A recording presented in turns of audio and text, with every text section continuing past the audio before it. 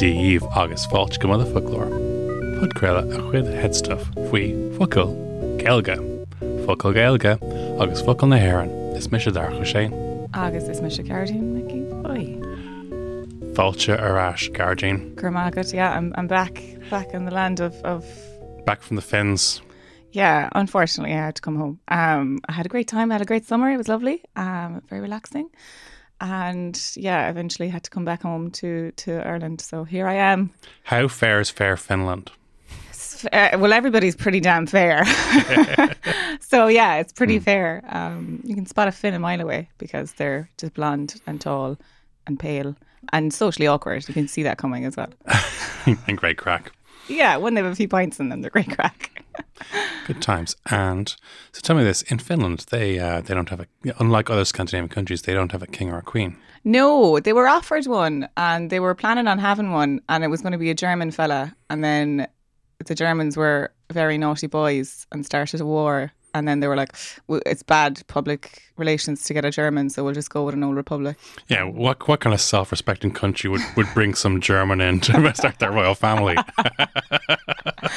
Yeah, it was just really bad timing. They were like, oh, the Brits did it. It was really good. We should do that. And they had a fella lined up, I believe. And then, a war broke out and they were like, maybe not actually, maybe we'll just write this old constitution and stick a president in instead.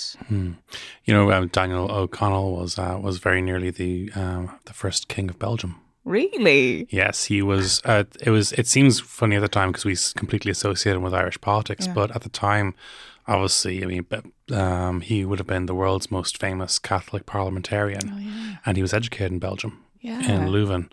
And he would have had kind of various ties to the continent, and he would have obviously been ensured a relatively strong relationship with Britain and with France for this fledgling new country.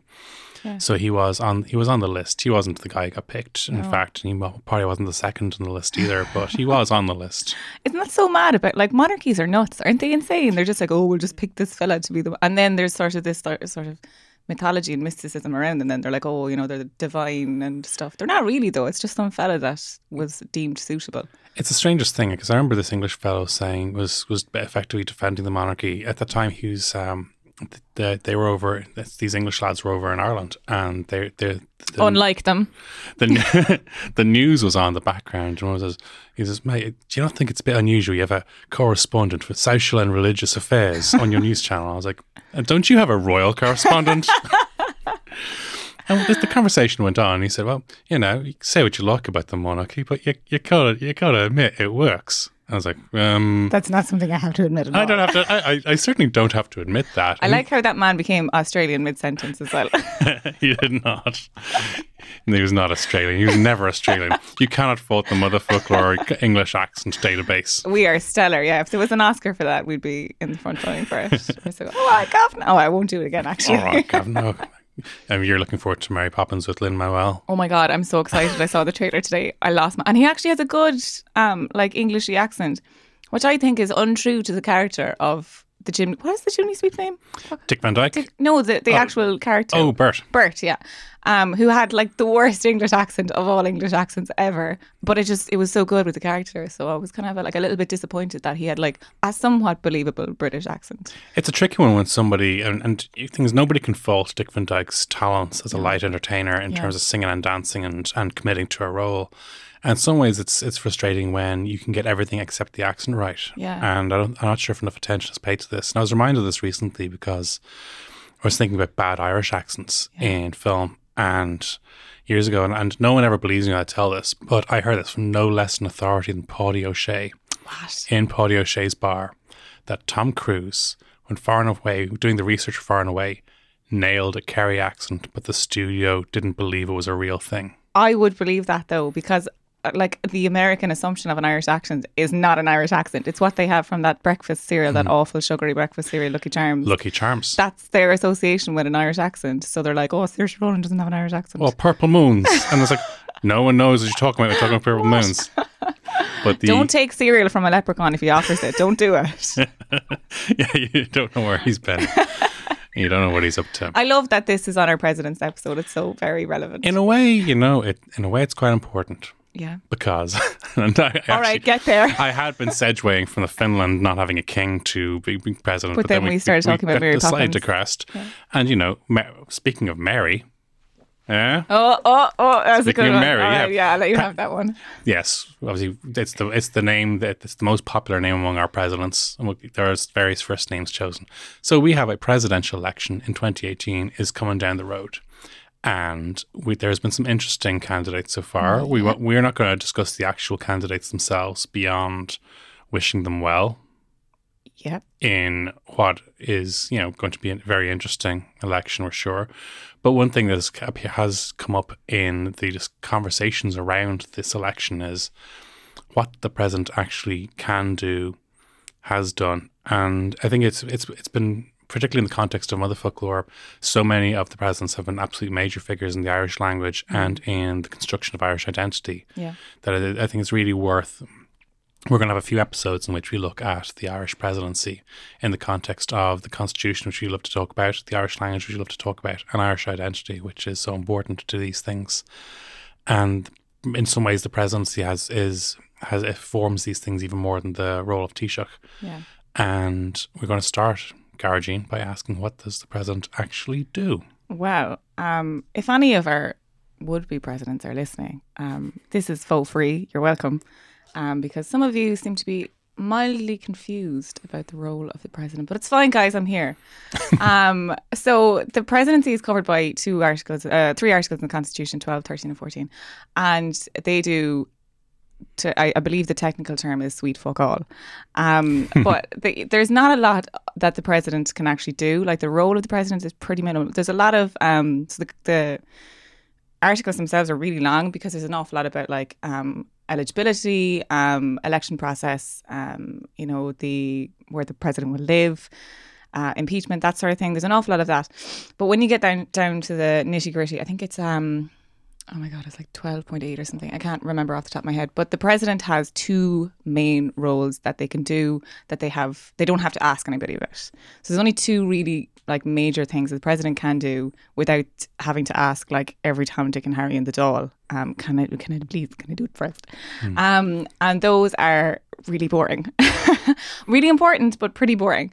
And one of them is the dissolution of the Dáil. So if there's a row over in Leinster House and the lads all can't have a government anymore, they can't agree with each other and they all fall apart, and Leo has to go and ask whoever is in the Áras, can he dissolve the Dáil?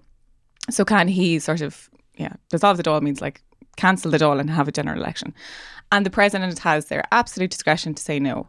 As far as I'm aware, it's never happened that the president has said no. Mary said no to Did she?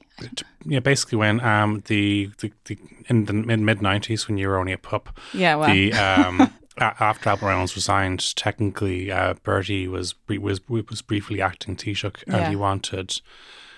and he wanted to dissolve the Dáil, have an election, and Mary said that Robinson said that there was enough. That the composition of the current of the Dáil at the time was sufficient to form a new working government. Yeah. That's when the Rainbow Coalition with Fine Gael, Democratic Left, Labour, and it was called the Rainbow Coalition. Because there was a load of randos in it. Actually, I know what you're talking about now. It was. And was that because was Bertie Taoiseach at the time? Basically, no, he wasn't actually. Albert had resigned over lying to the Dáil in the answer of a question in relation to a priest. Without going into too much details there, but at the time, so the idea was that the Labour would continue to support Fianna Fáil in government after his resignation, and they didn't want to. Yeah, I wonder, does that apply under that article because it wasn't technically the Taoiseach then? I don't know. Well, he would have been acting Taoiseach. He's acting Taoiseach, but I suppose so. It probably would apply then. So in that sense, Albert wasn't in a position to do it anymore because he wouldn't have been leading. Yeah, he wouldn't have been leading into a general election. But I suppose presumably, like, Leo wasn't elected Taoiseach. He's Taoiseach now when Nenda stepped down. So maybe it's a similar situation to that. Yeah, I think it's... Bertie took over kind of, and then he was like dissolved. This raises an important thing, that the actual role of president is far more defined in the Constitution than the role of Taoiseach. Yeah, there's an awful lot on the presidency. And governments are subject to, like the Dáil is subject to a lot of change. There's different people in it, but there's an element of stability in the presidency. But they can, choose not to dissolve the Dáil, like Mary did there, that I didn't know about. Fake fan. Named 2 of her albums, Garage Chain. I'm a fan of her later stuff at the UN. So you can choose not to dissolve the Dáil and say work it out amongst yourselves, or generally speaking, they're usually like, go on, dissolve the Dáil. So that's one of and they can do that with their complete discretion. They don't have to ask for the government's. Obviously, you can't really ask for the government's permission when the government are asking you for permission. And then there's an Article 26 referral, which is so all bills that are going to become law after they've passed through the House of the Oireachtas and are to become law, they pass to the President for the President's signature. And the President may, if there is a concern that that bill is going to be unconstitutional or will in some way violate our constitution, they can send it to the Supreme Court, where the Supreme Court reviews it, and then the Supreme Court will either say yes, it is unconstitutional, or no, it's not unconstitutional. And if it's not unconstitutional, the President has no choice; they have to sign it. So that's the only kind of 2 areas where the President can actually, exhibit their own free will.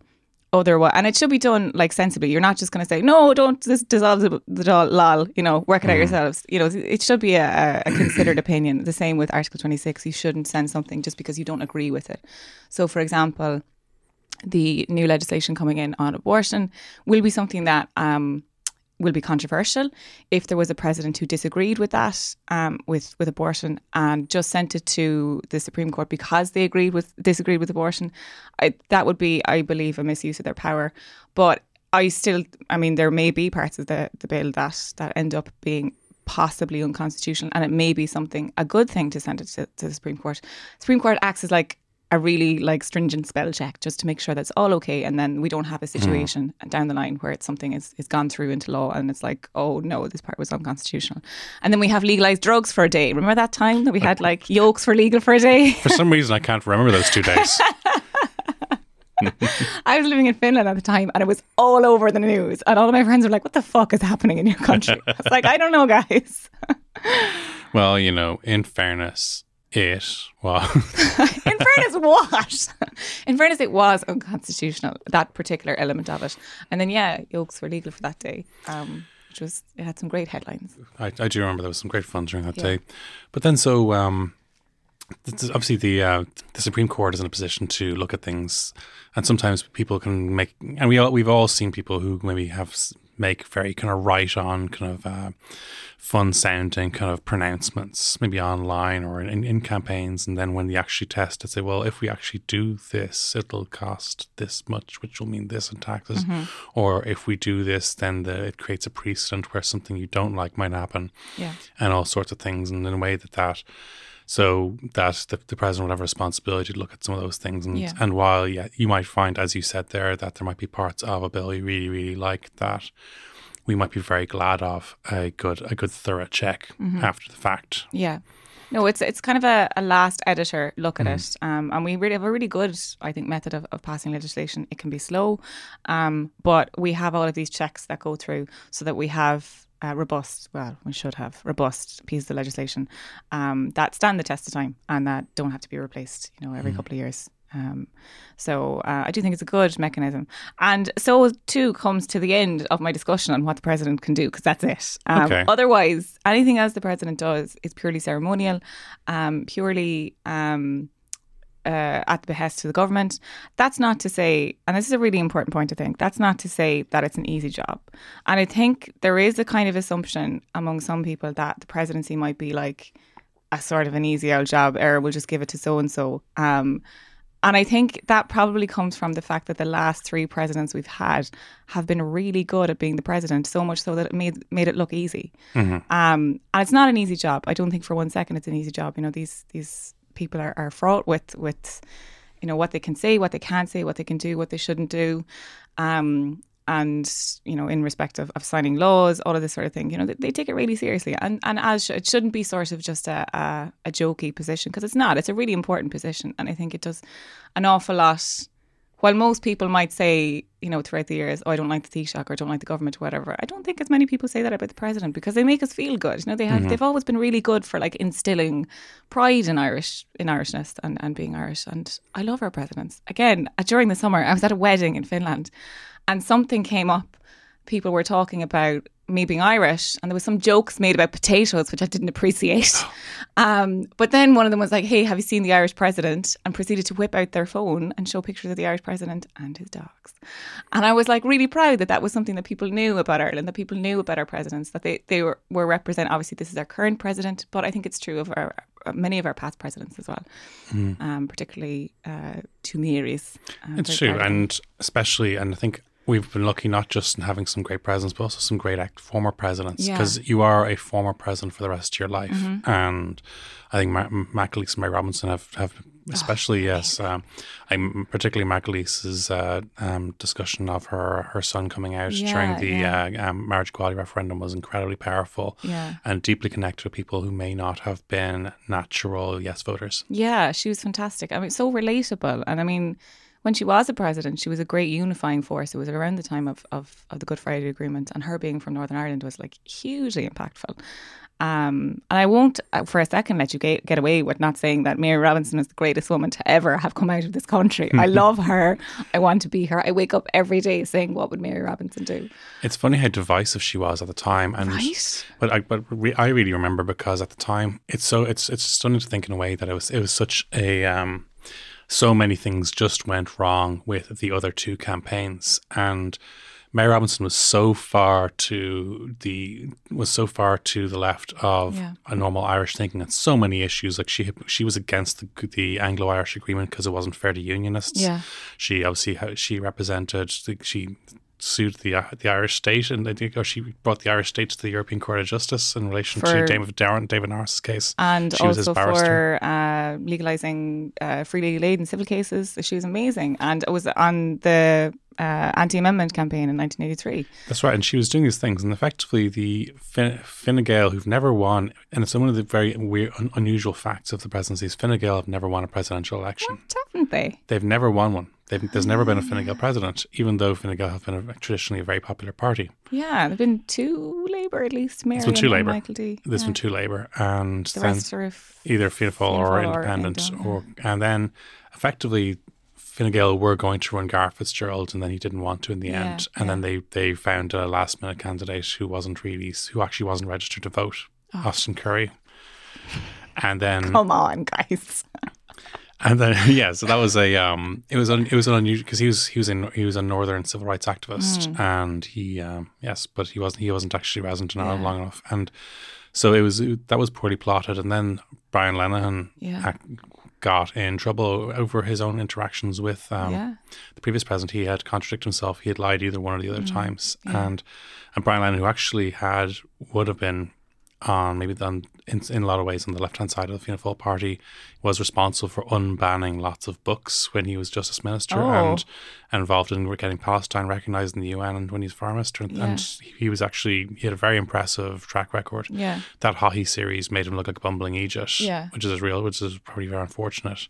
But fortunate for us, because we got Mary Robinson out of it. Brian Lenihan did get the most first preference votes, but not enough to get him over the line. And Austin Curry's transfers carried Mary over. Yeah, it was complete fluke that she got it, but oh my God, what a fluke, because she was infinitely qualified to be president. Amazingly. If you want to have a look at the kind of why she became president and how she became president, she has an amazing autobiography. But if that's too long for you, there's an episode of, remember that show Moon Boy? Yes. About the Mary Robinson election. I all get the Mary haircut. It's really funny, but it's just such an interesting look at politics in Ireland at the time. But her autobiography is amazing. It's so good.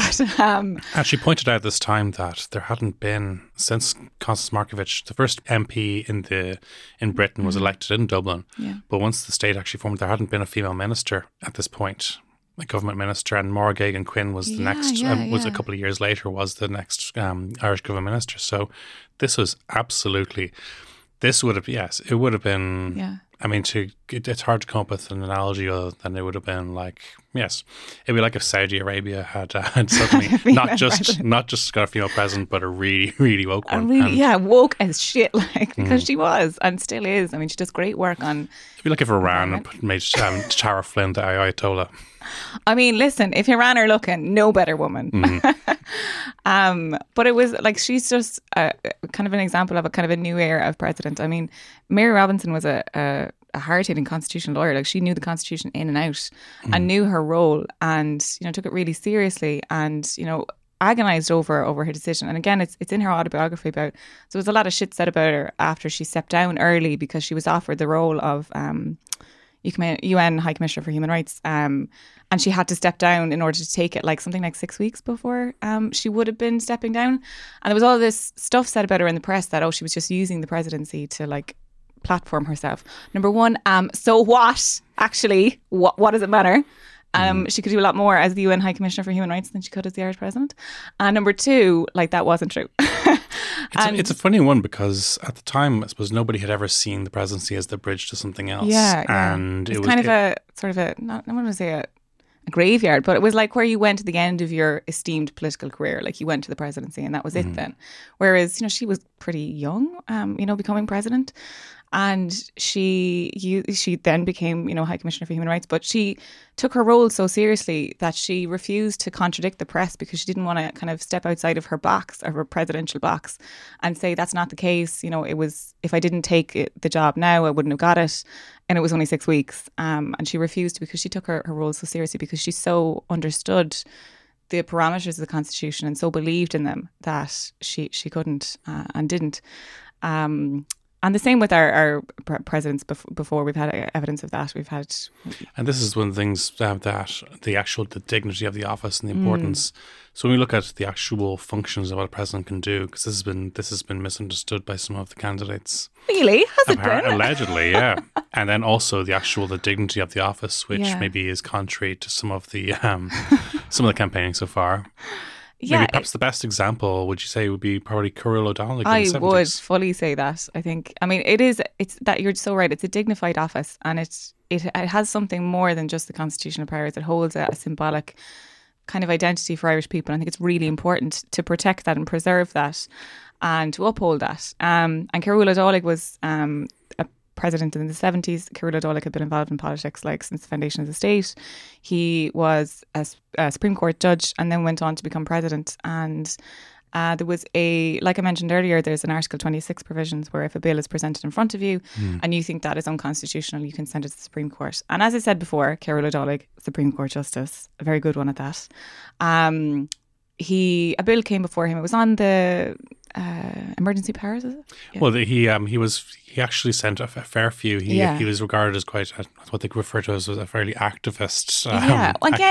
He's fucking Supreme Court judge, like. But this particular one was referred to emergency powers. Yeah, so it was emergency powers, and he referred it to the Supreme Court to see was it constitutional or unconstitutional. And I cannot for the life of me, but you probably will remember the name of the fella who said it. But I think it was down in Templemore, was it? It was actually a barracks. So it's one of the such, but it was a Justice Minister, Donegan, I think the man's name was. And Fine Gael Justice Minister who referred to him. And as the words have gone on down history, a thundering disgrace. Yeah. And Cyril O'Donnell so respected the office of the president that he said, I don't have the government support and therefore I am stepping down from presidency. So he stepped down and was president for not a long time, 2 years maybe? I think his tenure was very short, and he died shortly afterwards. Yeah, he did. And he stepped down on account of what was said, because he, as kind of is enshrined in the Constitution, the president should be supported by the government. And if the government are calling the president a thundering disgrace, even if it's not on Dáil record, it still got out, and it was still something that he knew they were saying about him. So he said, I can't execute my role effectively as president, so I'm stepping down. And especially because it was a justice minister, and then obviously when the actual role of the president in relation to justice, and particularly in relation to the armed forces, and he was addressing soldiers, it was a particular quandary. Exactly. And while that minister did tender his resignation, it wasn't accepted by the Taoiseach at the time. And so unfortunately, we lost Carol O'Dowd, but for a very noble reason. And he's often forgotten, I think, as a president. But he's such a, I'm a big Carol fan. And he was a great proponent of the Irish language as well. I think it's important to say that. This is the thing. In our next presidency episodes, we are going to look specifically at the presidency with regard to the Irish language, because 3 of them have been particularly major figures, one of whom was responsible for founding TG Ceathair. Yes. Who's that, Dara? One of them was intimately involved in introducing the letter V and friends into the Irish alphabet. Yes. And one of them was involved in the Gaelic League. Yes, and they've all have been, greatly.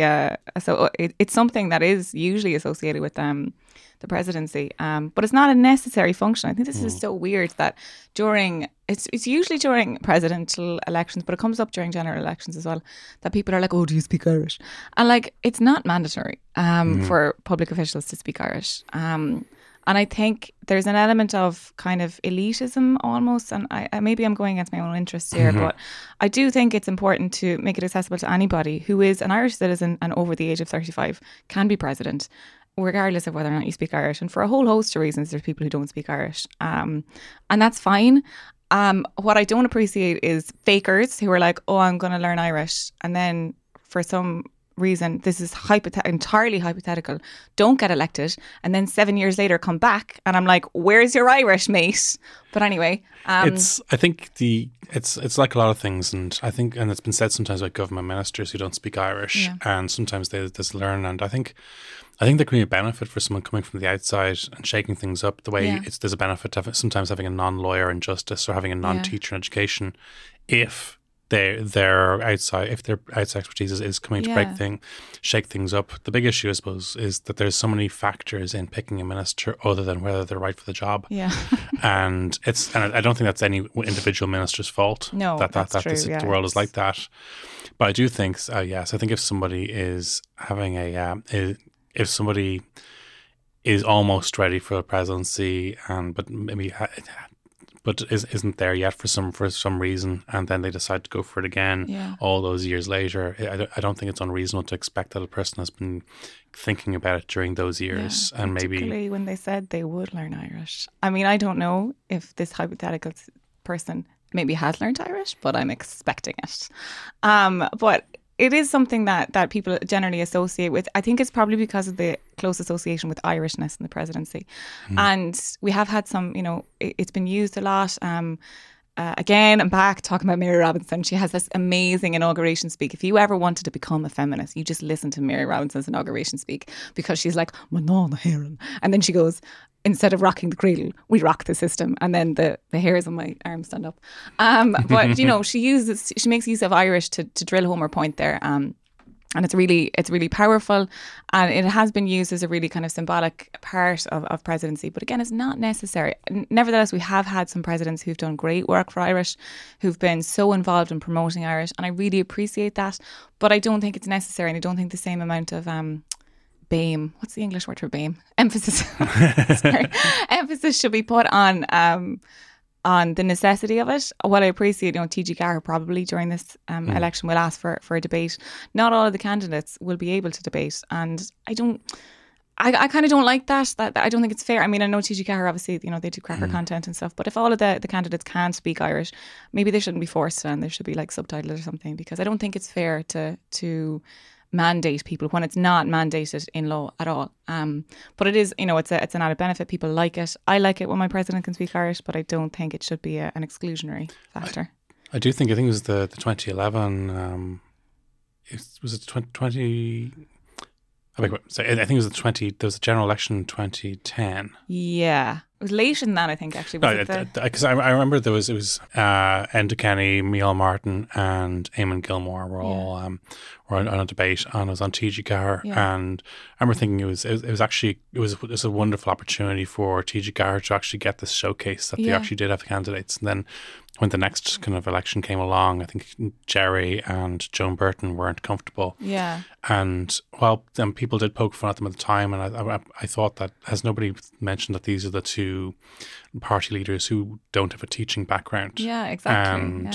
And while, I mean, I think we know Jerry has some Irish, and he didn't have he wasn't as made as freely available to him when he was going through the education system as was. And there's one thing speaking Irish, and there's one thing debating Irish against someone who was a teacher, a primary school teacher. And somebody who's way ahead of you. And debates are important. And I mean, okay, perhaps the reach of the Irish language debates won't be as important. But if something like really important is said in a debate where one person is like totally okay with the Irish language and another person is struggling, that's not fair at all. So I don't think that somebody should be at a linguistic disadvantage. I would be the biggest hypocrite on this planet if I thought that it was okay for somebody who doesn't speak Irish well enough to say what they mean to say was put in a situation where they had to like talk about what they want to do and try and get themselves elected through a language that they're not comfortable in. I don't think that's fair. Yeah. So dogs in the presidential office, is it necessary? Yeah. Is that required by constitution? Actually, that's an interesting one, because we've often slagged the British royal family about their. How dare you? I resent that remark that I've ever slagged the British royals about their obsession with corgis. Yeah, and I suppose possibly because these corgis are the descendants of corgis on previous royals, and there is something a bit creepy about that. Yeah. But there's something... That's how dogs work, but okay. But I think the idea that there's a royal line of corgis has been rather dreadful.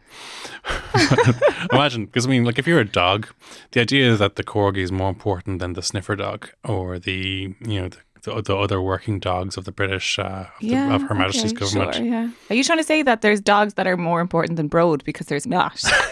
Well, there's a strong Fred campaign. There is, and I think Fred is. I think there's a strong case there to say he's been discriminated hugely against by the Irish state. So I think it's a credit to the current administration that they didn't seek any media attention for when Shadow passed away. Or was it a cover-up? Was it a conspiracy, Derek? Is that it?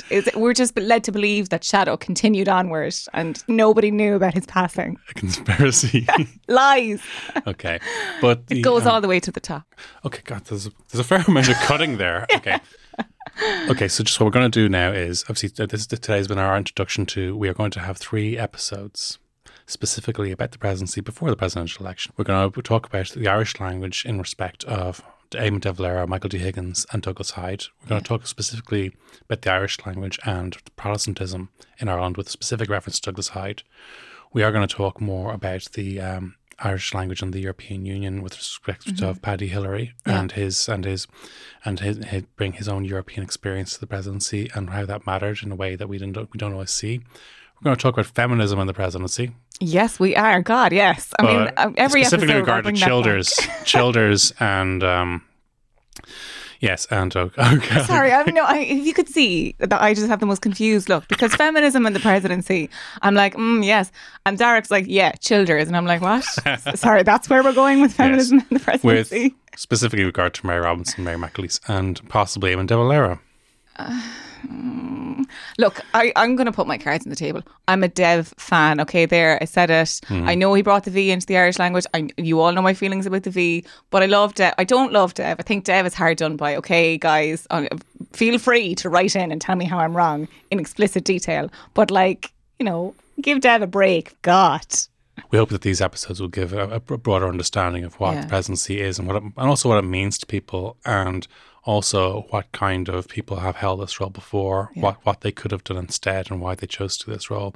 And we hope that'll be of great value to you. So we can't wait to share these with you. Yeah, that was just a taster of my feelings about Dev. So it's a taster. Yeah, you're welcome. So, and until then, it's a slán from me. It's a slán from me. And it's a slán from me. Who's that? Who is that? It's the ghost of Paddy Hillary. See you next time.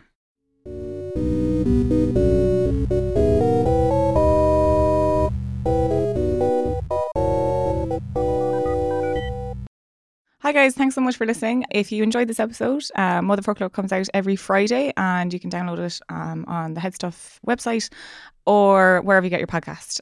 Just want to let you know that we have a live show coming up. It's going to be in conjunction with the Irish History Podcast. It's part of the Dublin Podcast Festival. And you can get your tickets on Ticketmaster. It's on the 10th of October. Yeah, so we hope to see you there. Please do come along. I'd also like to say big thanks to Brian for producing the show and putting manners on it. He's not here today, so he couldn't put manners on us. And Kirsten for doing the amazing artwork. Thank you so much. See you next time. This has been a production of the Head Stuff Podcast Network. Fuckle giggle. Fuckle, sorry. Fuckle giggler.